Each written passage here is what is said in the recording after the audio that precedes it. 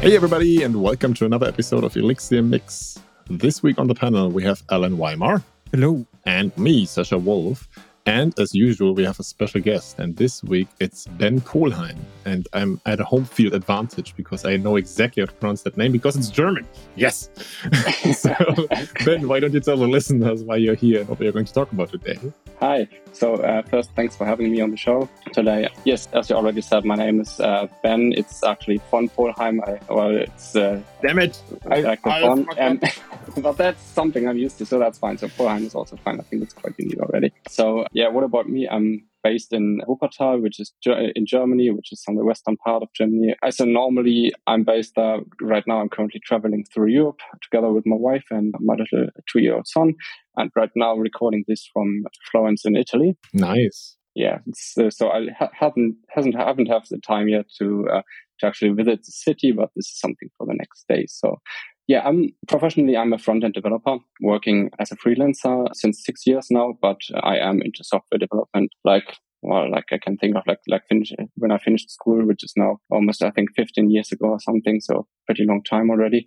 I'm professionally working, so doing my freelancing work using React and TypeScript, which is a little off topic if you consider that this is an Elixir podcast. But yeah, I came across Elixir, I think, around 2017. I saw it in a forum post where like a lot of Rubyists were hanging out, and I always used Ruby for my side projects. And when I did something, and I saw the syntax looked a little weird to me, and looked into that and found it interesting somehow, doing the real-time things and stuff like that. And yeah, and just started to learn it at the time, and basically did all my side projects, which what I did, and then starting afterwards. Yeah, I have a little blog, but like it's a 2 blog post, a thing where I occasionally write something. I'm more into I wrote 2 different kind of libraries for Elixir, which is the Live Motion library and Elixir the CVA library. Built like a few side projects I already mentioned in Elixir itself. Yeah, that's it for me so far. Yes, we kind of invited you for one of our blog posts, but I mean, you also did a few other things in Elixir, so let's just see where the conversation brings us, right? What we call this episode afterwards.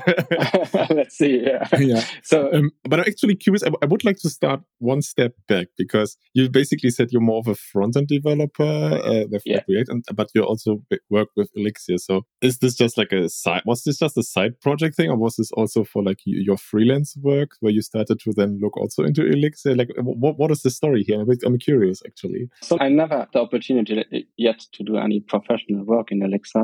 Just too bad. I really prefer to do it at some point, but I'm fully booked doing like freelancing stuff in React and TypeScript. I somehow was always on the front end side, and this became popular, and so I did stick with it until now because just my projects are also going on and on.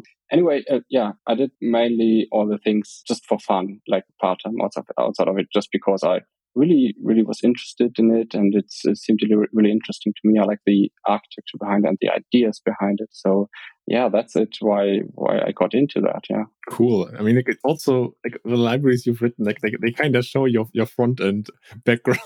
Yeah. So exactly. That's very true. Yeah. So I mainly try to move the knowledge what I had from the front end world and just to apply it also, so that you can combine it, because I think there's a lot of potential in combining stuff like on the live view side and combining stuff from the front end, from the learning from the front end. Yeah. I think we can get to that back later. Maybe for everyone who wants to already Google while we're talking, it's the libraries are called X_CVA and Live_Motion, and they're both related to components and live view and front end work. So yeah, if somebody wants to already Google, I think we're gonna revisit that back later.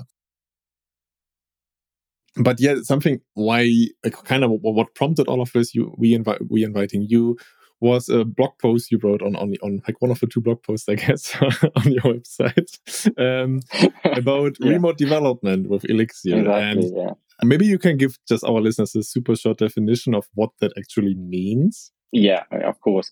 So, I mean, the basic idea of remote development or cloud development environments, or whatever, how you want to call it exactly. But it is like that you take your source code, which lives in your repository, and that you basically move this into the cloud. So put this on a different machine inside of the cloud, run it inside the cloud on a different machine, and connect to this code via your own IDE. So this, for example, the main supported one is always Visual Studio Code, which you can either run in the browser, so that you can directly run Visual Code in the browser, or run it locally and connect to your code, which is executed on a different machine.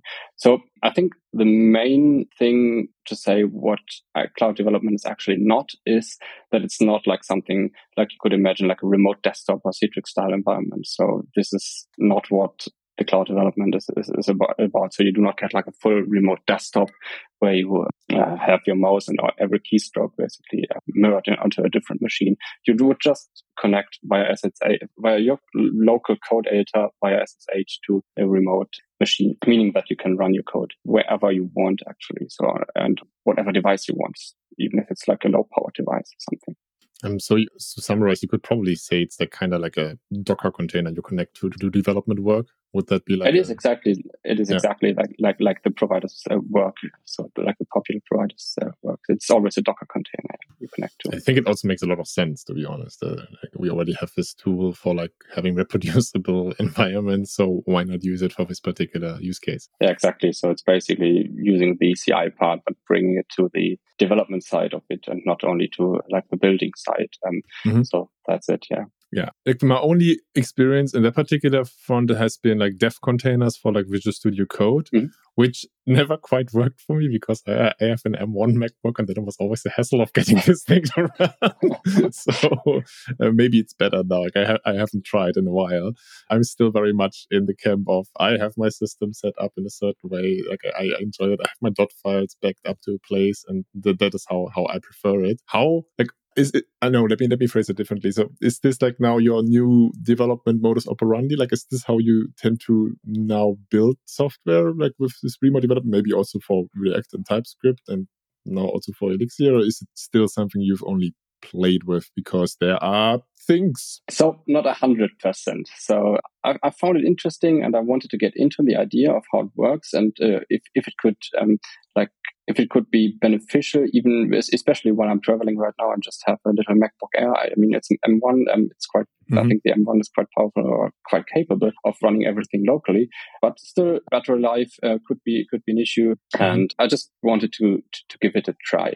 So you mentioned dev containers, right? So I think the dev containers config file is what GitHub Codespaces uses for it. There are different kind of cloud providers out there. So I basically went always with Gitpod. I never tried GitHub Codespaces yet because I think previously it wasn't free, and I just wanted to invest too much money into it. Just looking how it works. I mean, I think right now they have already also a free tier, which is more or less the same like the Gitpod one. But anyway, I tried out Gitpod, and I was very skeptical at first if this is, especially what you mentioned, that you said, okay, you have your dot files locally, you have all your environment, you have all your setup, which you're used to on your machine, and it's quite hard to say goodbye to that, right? So, because you know how everything works and you put so much work into it. This is, I would say, it's only half the case if that you have to give up your local development environment, because you actually use quite a lot of it also when developing remotely. As I said, you are basically SSHing into a Docker container and have your Visual Studio Code still running locally. So you still can have all your extensions set up, have all basically all your dot files. You can even include your dot files, and you can point, I think on Gitpod, you can point it to a repository where dot files are hosted, and they will be automatically mounted inside the Docker container. So you can make even use of that. Even so, if you all have your own scripts and things, this is also what I do there when developing on it. So yeah, so as I said, I was really skeptical about it. I wanted to give it a try. Looked into how you could get things up and running using Elixir. And they have some kind of base images, which provides like a ton of different languages to get you up and running basically very quick. They also have like a specific Elixir image, but it comes with a drawback that it's just installing Elixir from the apt sources. And this is always like a quite dated version.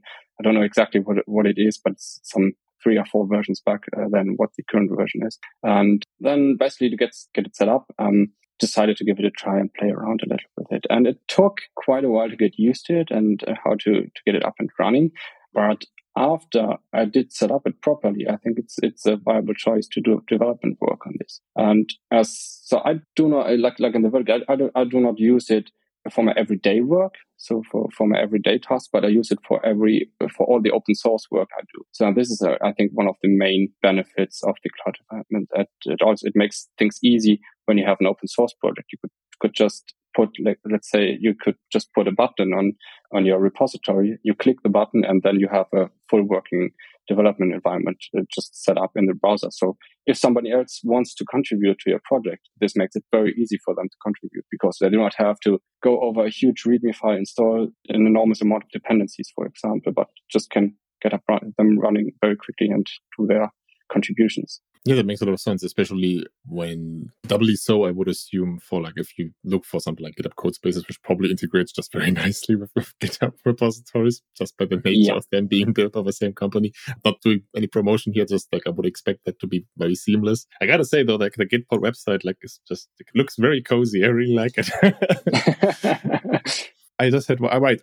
Is there anything where you felt when you kind of tried it out, which gave you more of an impression, okay, this is not working as nicely as I thought it would be, or vice versa, right? Where you maybe expected, oh, this is gonna suck, and then it didn't. I mean, for me, like I just said, I have all my .file settings, and so on and so forth. So if those already can be mounted, that I think in of it itself already brings a lot of value.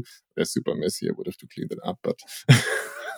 In general, right? Like what was your expectation, and what was not so great, and what was maybe surprisingly smooth sailing? So my expectation was that to get it up and running that it would be a little easier, especially regarding the Docker container, get the Docker image up and running. But this, I don't have to, I cannot blame Gitpod for this or Docker itself. It's just, I would say, a lack of my knowledge on Docker, because I'm never used it that much. I know, how to run the commands and a few commands of that to get the environment up and running. So basically installing like Elixir, installing ASDF for the version manager. But first challenge was actually installing a Postgres database into it, because I'm running on Mac and I'm using the Postgres app for this. And so I had to look up all the commands to actually install it and get it up and running.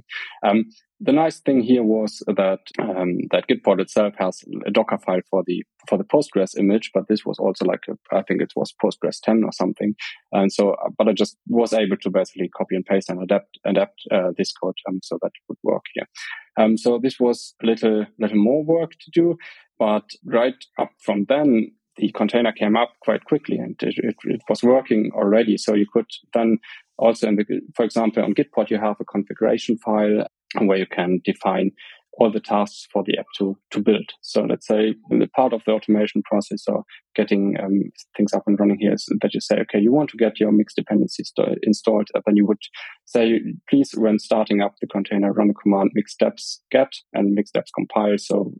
And then you run the Phoenix server, for example. And this is then done directly when starting up the container. So you have everything up and running. So you do not have to enter any command manually afterwards. This was a quite nice experience. And then you can also say, okay, for this specific project, which is quite nice, I want to have these extensions available. So imagine you have a project which you are building with a team, and for this specific project there are a handful of Visual Studio Code extensions which are quite valuable for this specific project, and then you can define it, and it would automatically install them when starting up the container and merge this one with your local configuration extensions you want to have in any project. So this is something which is really nice on this one.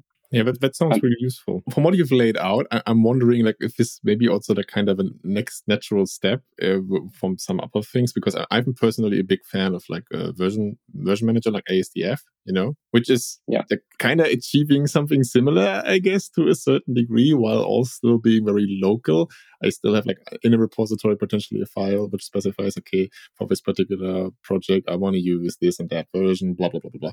And there's all the configuration approaches to configure your editor slightly different for each different repository. So this feels like the next next step evolution, let's say, like in reproducible development environments? Yes, maybe. So I wouldn't say it's this or that. So because in the container, I'm actually using ASDF as the version manager itself, because as I said, the normal image, if you try to install Elixir from APT, you would get an older version. And I'm installing ASDF inside the Docker container, for example, in my image, and then you could just set an environment variable on the image, or you could also say you would use the tool versions file of ASDF so that it automatically installs then the correct version of it, of Elixir Erlang and, for example, Node.js if you want.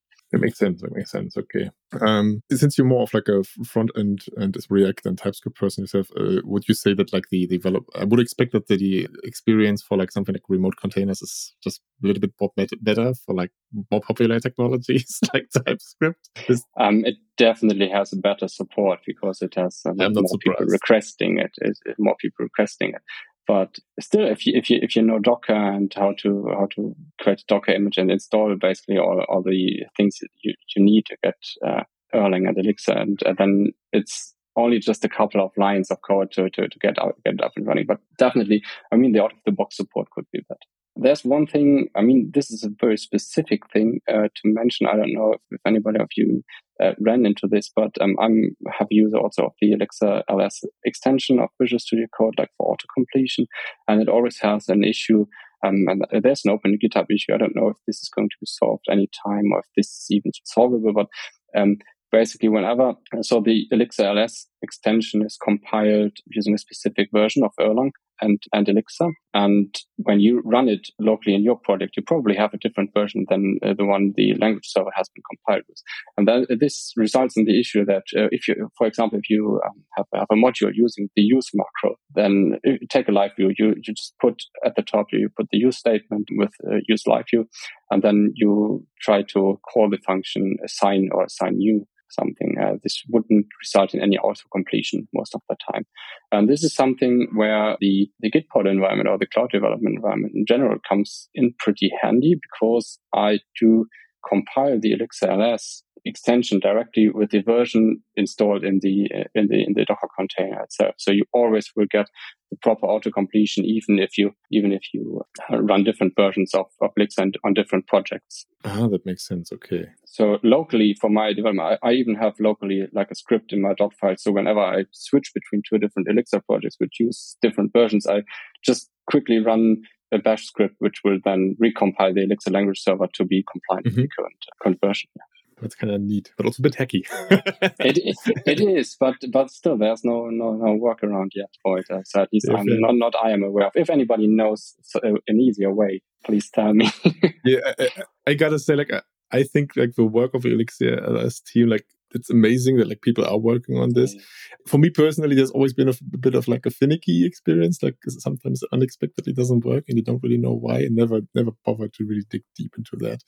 So curious to hear a bit more about like how some of the issues I would expect a lot of people are experiencing, where they come from and what the root cause is. But I'm actually curious, Alan, have you done any remote development like yet as Ben laid out? Not like this, no. Usually I have a Slack call or Google Meet call and they're sharing a screen and I'm screaming at them, no, not like that, do it like this. Sadly, I'm not, though. That's something I wanted to take a look at. But I don't know, I have skepticism, right? I think I like the fact that you can have like a reproducible environment. You can share it with people. They can get everything going. It's basically like Docker container, but then they don't run on their computer. I actually was doing some freelance work on one of these CDEs, these cloud editors. I forgot the name of it quite a few years ago. It's all written in Java or something like that. I forgot what the heck it was. It's one of the free open ones that they had. I mean, I like the idea, but I don't know. I think I need to try it before I can say it. It's just too weird for me. I like just doing everything on the machine. Like Sasha was saying, ASDF just works, and I'm just an old school kind of person like that, I guess. Yeah, I get it. So I think it's probably that you have actually to try to actually experience if it's something for you, if it's good. And I think the most benefit, so the biggest benefit or largest benefit out of it, definitely get teams working on. So like where you have a team, multiple persons working on a single project, where constantly like like people are onboarding or offboarding. We have this one, and this is a huge time saver, I'd say. But I can't be left to wonder. Like I get what you're saying there, and especially maybe in more volatile environments, I can definitely see the appeal. And also, like as you mentioned earlier, like open source development, like having just something ready made where contributors can jump in easily. I definitely can see the appeal there. But I'm left wondering if there is. Maybe I'm getting old and grumpy, but, but I can't shake the feeling that this is like taking it a step too far, where I mean, you then still have to go over the internet. So like if I have that internet connection, yeah, then screw me, I guess, right? And I do feel like there is a compromise where you can say, okay, we have reproducible development environments and they're easy to set up, built on some kind of standard, for example, Docker or something like that, right? And it's still a matter of, okay, you have to set up Docker on your machine, okay, but I mean, at this point, that is a given, I feel, especially in backend engineering, that you set up Docker, and then you maybe have some kind of specification which kind of goes for the same idea and makes it easy to start out things. But yeah, yet again, I mean, we have dev containers here at my current employer, and some of our old services just don't work for me because my M1 MacBook is like, nah.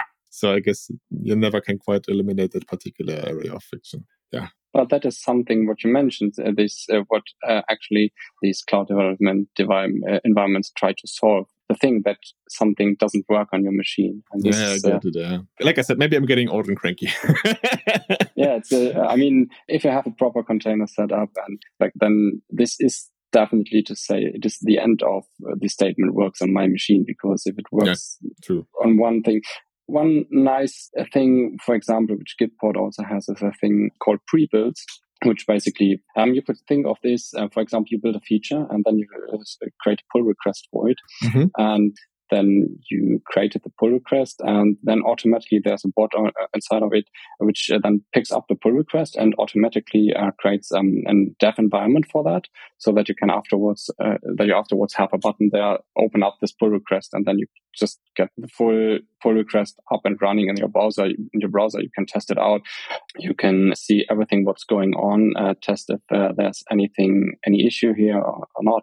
Because I mean, especially for myself, when I'm doing pull request reviews also in my freelance work, almost of the time I check out the pull request. I have to call, on the TypeScript thing, I have to call yarn install for it to wait for the packages to be fetched, and then check everything if everything is working. And this is basically cut off if you're using a cloud development environment. You do not even have to wait for the build to finish, because the build already has finished before when the pull request has been created. So you just jump directly into it. Yeah, okay, I can definitely see that.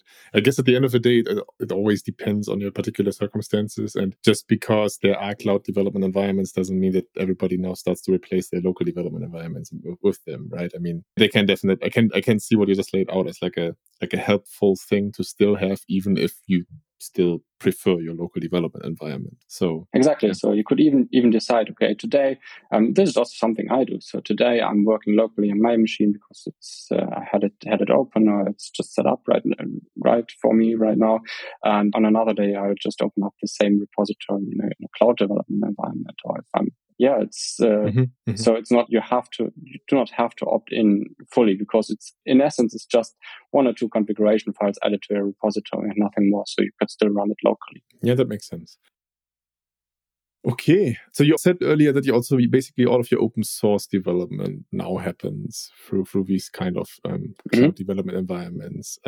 So what type of open source development do you make? So that was a smooth segue, wasn't it? Yeah, it was great.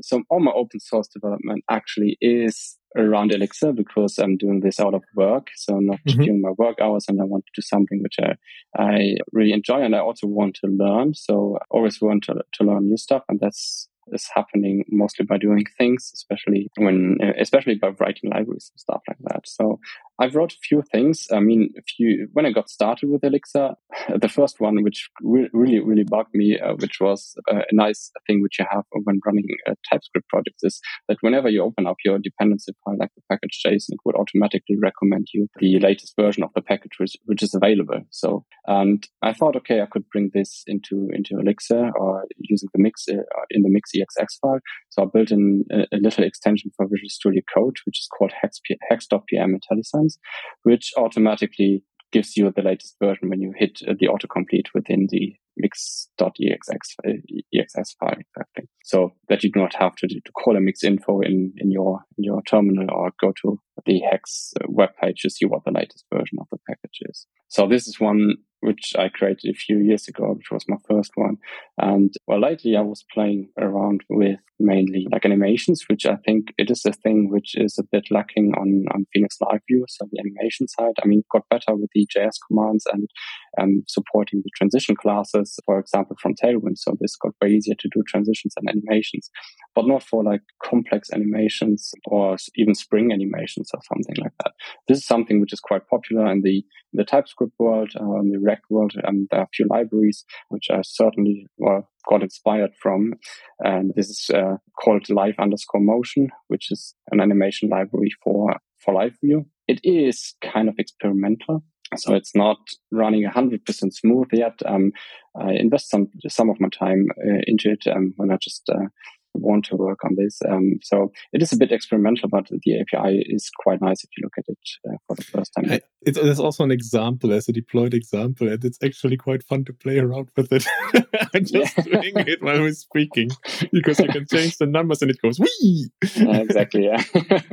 Yeah. So this is something I looked into, but so this is also where my front experience comes through. So I try to, or where I see some potential, you can definitely bring things from the front end world also to this live view thing and bridge this gap for the things which should fully run on the browser, on the server, which are actually animations. So, but there is right now no way to declaratively define them on the server. So this is what I was trying to solve.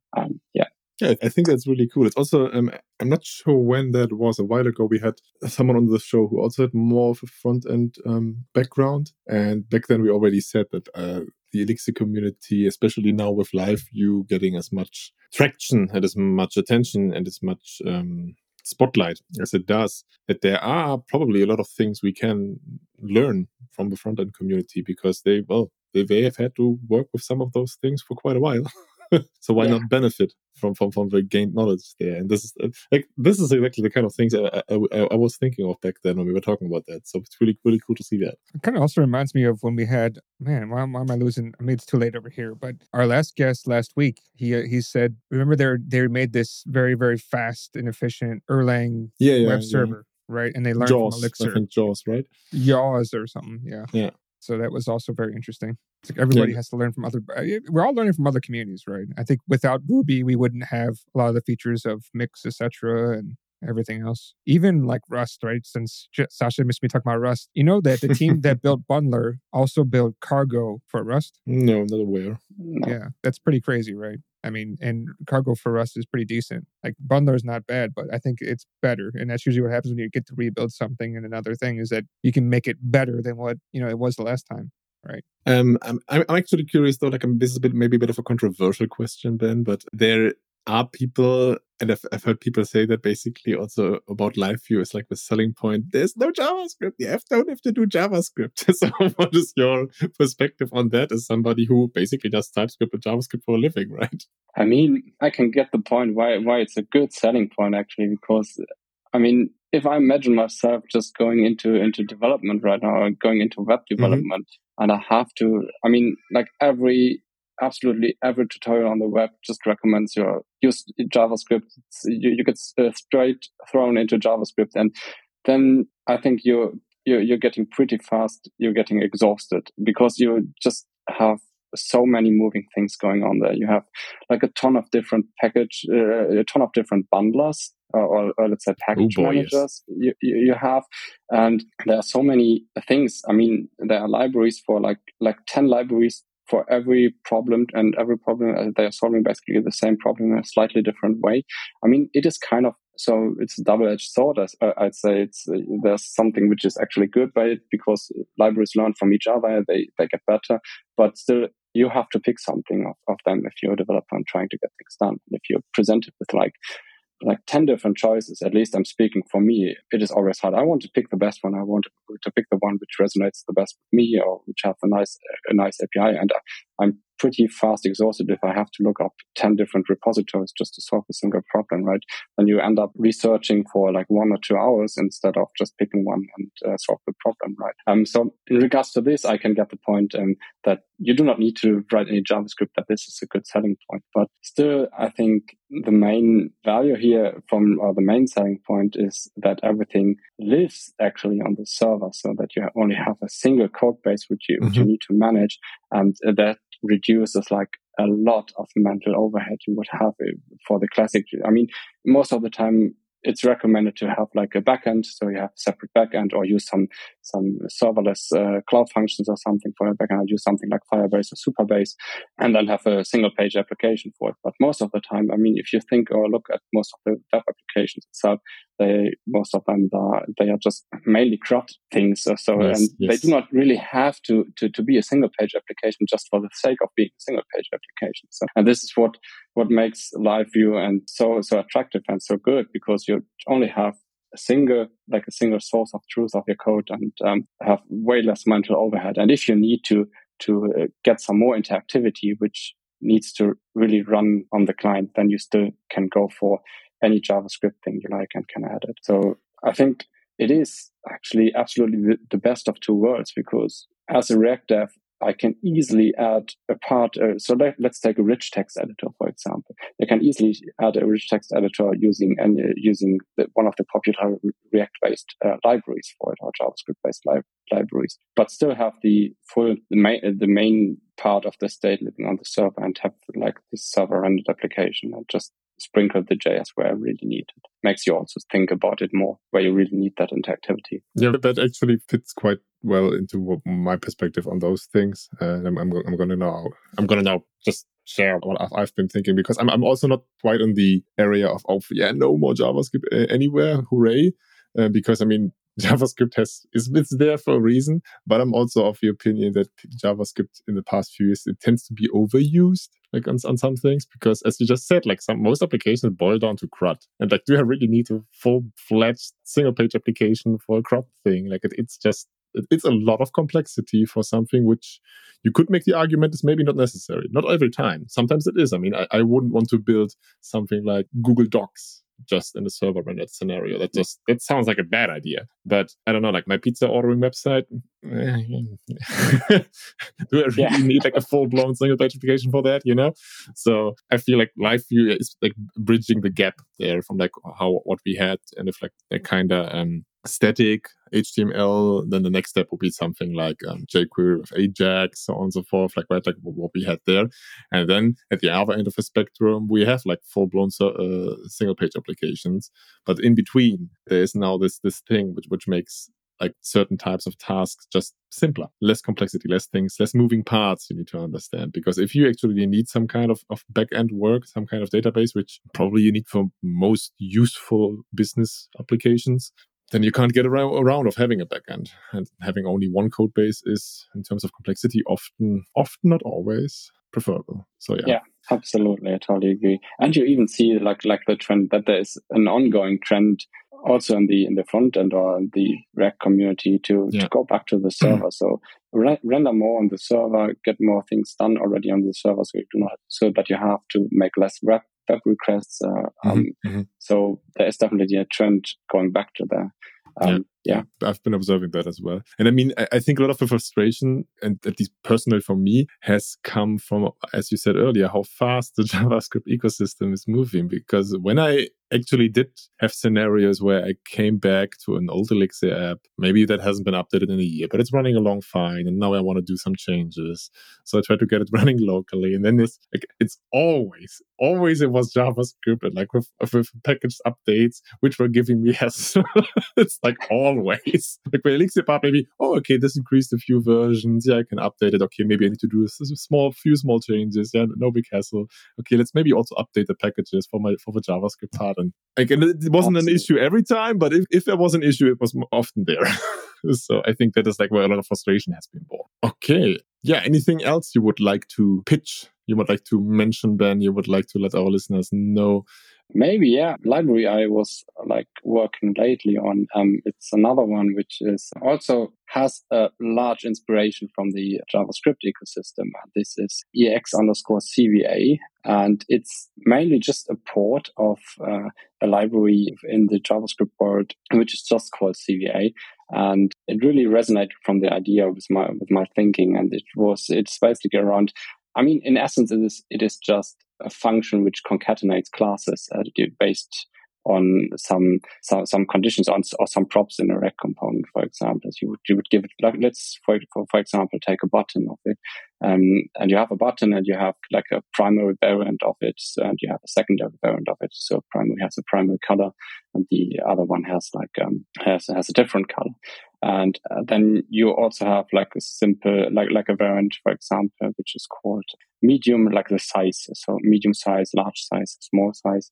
This is actually a function to it, so which automatically adds the proper types to your rect components. Then concatenates the classes accordingly depending on the variants you pass into it. So let's say you have a primary button on the size small, you will get a colored button in a small size of it, so you have the correct classes applied. And this one, I used it a lot in my front end projects, and I really like it. And I thought about that this could be easily ported also to Elixir. As I mean, if you look at the code base, I think it's around 100 lines of code or something. It's pretty small. And then I thought this could be easily ported to Elixir as well. I tried it initially by using a function of it, and then really got into more of it and thought, okay, there's the attr macro, like the attribute macro from when defining live view components. And I thought, okay, I could dig into meta programming a bit and try to create my own macro for variants, so that you can define variants more declaratively. And this is what I did in this library. I'm using it on my projects. I really like it so far, and check it out if you're interested on that one. I think that's really interesting. It goes exactly with same kind of fashion I mentioned earlier. Like getting inspired by other ecosystems and the things that are happening on there. It's really cool.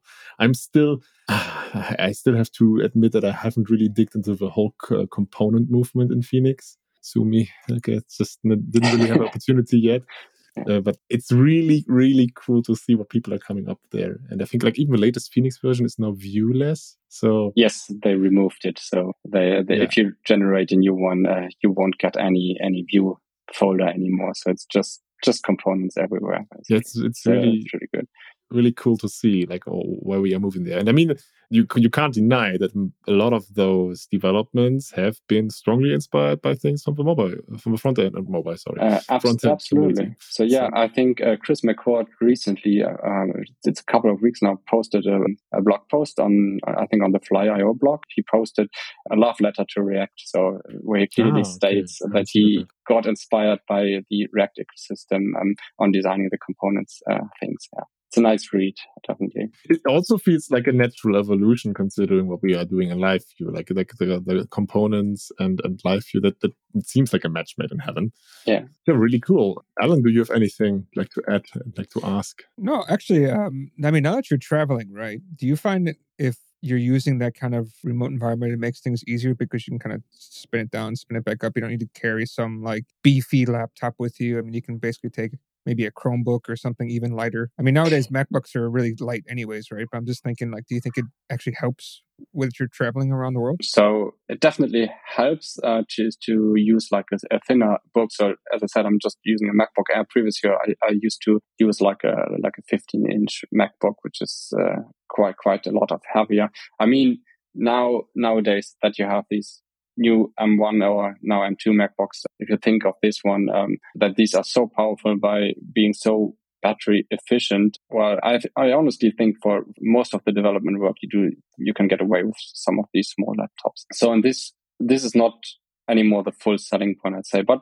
definitely battery life. Battery life is definitely increased if you, for example, another example, if you have like multiple projects running simultaneously, then this is also a huge saver on battery life first and on the performance side, because each of your environments gets its full processor, its own RAM, its own disk space. Basically, everything is isolated between them, so you can run like 10 different projects without affecting your machine RAM or something. Yeah.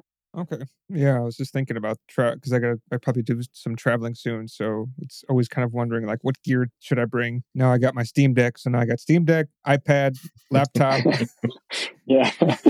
Alan doesn't stop talking about a Steam Deck. It's true. Yeah, I was just playing it before the show. I barely have a chance to play it these days anymore. Yeah, I even tried, like while traveling, I tried the first time I tried game streaming. So sometimes I got a little bored and I tried, okay, give GeForce Now a try. And I tried streaming games and it works pretty well. I was pretty impressed by it. So I always thought, okay, that this is never going to work properly. Yeah, that Logitech has a similar thing, but yeah, they run the GeForce, I think, on it. And I heard that Android games are not very good on it, but somehow GeForce is really good. I guess it's because really it's, like they run everything on the cloud, right? So it just runs easier. Okay, unless there's anything we would like to be adding, how can people reach you if they have follow-up questions, Ben? So yeah, I'm mainly active on Twitter. It's the Twitter handle is benvp_, so underscore at the last. And of course also via email. This is hi@benvp.co. So this is something where you could reach me if you have a question or just want to say hello. Nice. Then let's get to the more random part of the podcast. Picks. Alan, do you have any picks for us this week? Yeah, maybe I'm a little bit late to the party, but I just started playing Doom 2016 and been super addicted to that. I saw, Sasha, you also have this game. I never finished it because I'm trying to finish it. Almost done. Yeah, it's very intense, and what it tries to do is it does very well, like with action heavy shooter, but it has no pacing at all. Like it's just action. I found that exhausting after a while. Oh, really? Yes. For me, I just get it like the one thing that annoys me is like you have to think a lot, and it's the maps are not linear, so that takes me a while. Like I gave up and started looking at walkthroughs to try to figure out how to move the next part. So that was the part that annoys me. Otherwise, and also some of the rune challenges are really difficult. But other than that, like I'm loving it. And okay, I die sometimes, but I'm also playing on the easiest level.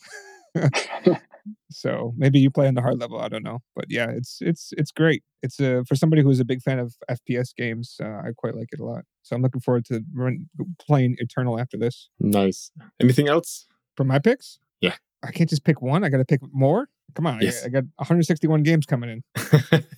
Okay. That's 161 podcast recordings right there. Okay, fair enough. I have two picks for this week. One is very straightforward, and it's Gleam. I just want to pick Gleam. I want to do a Gleam shout out again because they actually now have Elixir compilation. Like you can basically have a Gleam project with Elixir code in there, and it will install like the mixed toolchain. It's kind of akin to what Elixir does with Erlang, right? Like how you can have Erlang in an Elixir project, and it can manage that, or like Erlang dependencies. And it's kind of the same with Gleam now. Like it can manage Elixir files and Elixir dependencies. I'm not sure where I exactly read that, or if that popped into my own head, but I saw the sentence which was like, Gleam is getting dangerously usable now. So we are at work now really considering to put it in production for some parts of our monolithic Elixir app, and where we actually say, okay, we can really benefit from like a more statically typed language here. So we had Louis on the show a few times, but I just have to do it again. Like say, maybe check out Gleam. It's really getting to a point where you can arguably put it in production without being concerned about this. So that's my pick. Just want to do this shout out again. And my other pick is I'm going to do like one weird indie pick, which is a game called Dome Keeper. And it's actually been built by a German couple. Like it's just the guy and his wife, I think they're married, and they built this little game where you have like this little dome, and it has this cycle, but like you go into underground and dig out resources, so on and so forth, and then every X seconds there's like a wave of enemies, so you kind of have to go back up, but of course grabbing all these resources makes you slow, so you kind of have to manage time really well. And it's like this roguelike scenario where like you start one run again, and then you can do maybe little modifications about like getting different starting gear for your dome and so on. And it's, I don't know, like it's one of these games where like, oh, come on, just one more run, right? Like one more run. And then it's 1 a.m. and you're like, damn, I have to work tomorrow. So Dome Keeper, maybe check that out. It's also not very expensive. I don't know from the top of my head, but it's under $20. And there was another video game pick. Another video game pick I'm doing is not indie. It's very mainstream, but I've just recently got the new Mario Strikers football game. And I've played this thing to death on the GameCube back then. Like I loved it, and I loved every second of it. And the new game is actually surprisingly deep. Like I was surprised by the level of little interactions you can be doing, like how timing plays a role in the different actions. For example, if you pass and then shoot just at the right time, like it gets a stronger shot, and like all of those little details you can actually put into action, which the old GameCube game didn't have, which I'm not saying is bad, but like I was surprised by the level of potential skill people can kind of get in this game. So I'm just played a few times now, but I'm already loving it quite a bit. And if you're like looking for like arcadey football action or arcadey soccer action, then this game is potentially worth a look. So Mario Strikers, the new Battle Football. Those are my picks for this week. Ben, do you have picks for us? Yes, I also brought 3 picks. So first up, real quick to the topic of cloud development environments. I created a Gitpod starter template, basically in relation to the blog post. You can check it out. It's feel free to use it. So basically everything I talked about, you can see on this template. So that's the first pick for me. A second pick is actually one of the books where I really learned a lot of in regards to metaprogramming. That's the Metaprogramming Elixir book by Chris McCord. It is, even if it's a few years old now, it's really concise, and the examples are very good if you look to go into metaprogramming itself. So I would even argue it's also fine if you just want to learn some metaprogramming, even if you're not like using Elixir or something. So it's really understandable, and the examples are very good. So definitely give this a read if you want to learn something about metaprogramming. +1 on that. I've also picked it a few times in the past, and it's also a surprisingly short read, which I think is really nice. Absolutely, yeah. Last one also. We all brought games, so I also brought a game here. Nice. So my game which I bring is Tunic. This is something I discovered, I think, when just browsing or when I subscribed to the Xbox Game Pass, I think. So Tunic is a game which looks quite cute. It's like it is based in the isometric perspective. So you look from the top onto your character. It's a little 3D kind of thing where it looks a little bit like Zelda. So it has definitely been inspired by Zelda, and you control like a cute little fox, which looks cute, but it is pretty hard actually, the game. So it's a Souls-like game, and it has like a lot of little secrets inside of it. So there are actually so many secrets inside of in the game that there are even full communities outside of the game. They're trying to solve like the final puzzle, which is there. So it is a really interesting game, and it's also nice if you just have like a few minutes left to play a little. So definitely recommend this one. Nice, thank you. It was a pleasure having you, Ben. Thank you. It was a pleasure being here. Yeah. And I hope you all also enjoyed listening to our rambling. I guess we're going to call this episode something like Remote Development and Front-End Inspirations in Elixir. So something like that. Okay. So I hope you all enjoyed listening to this, and tune in next time when we have another episode of Elixir Mix. Bye.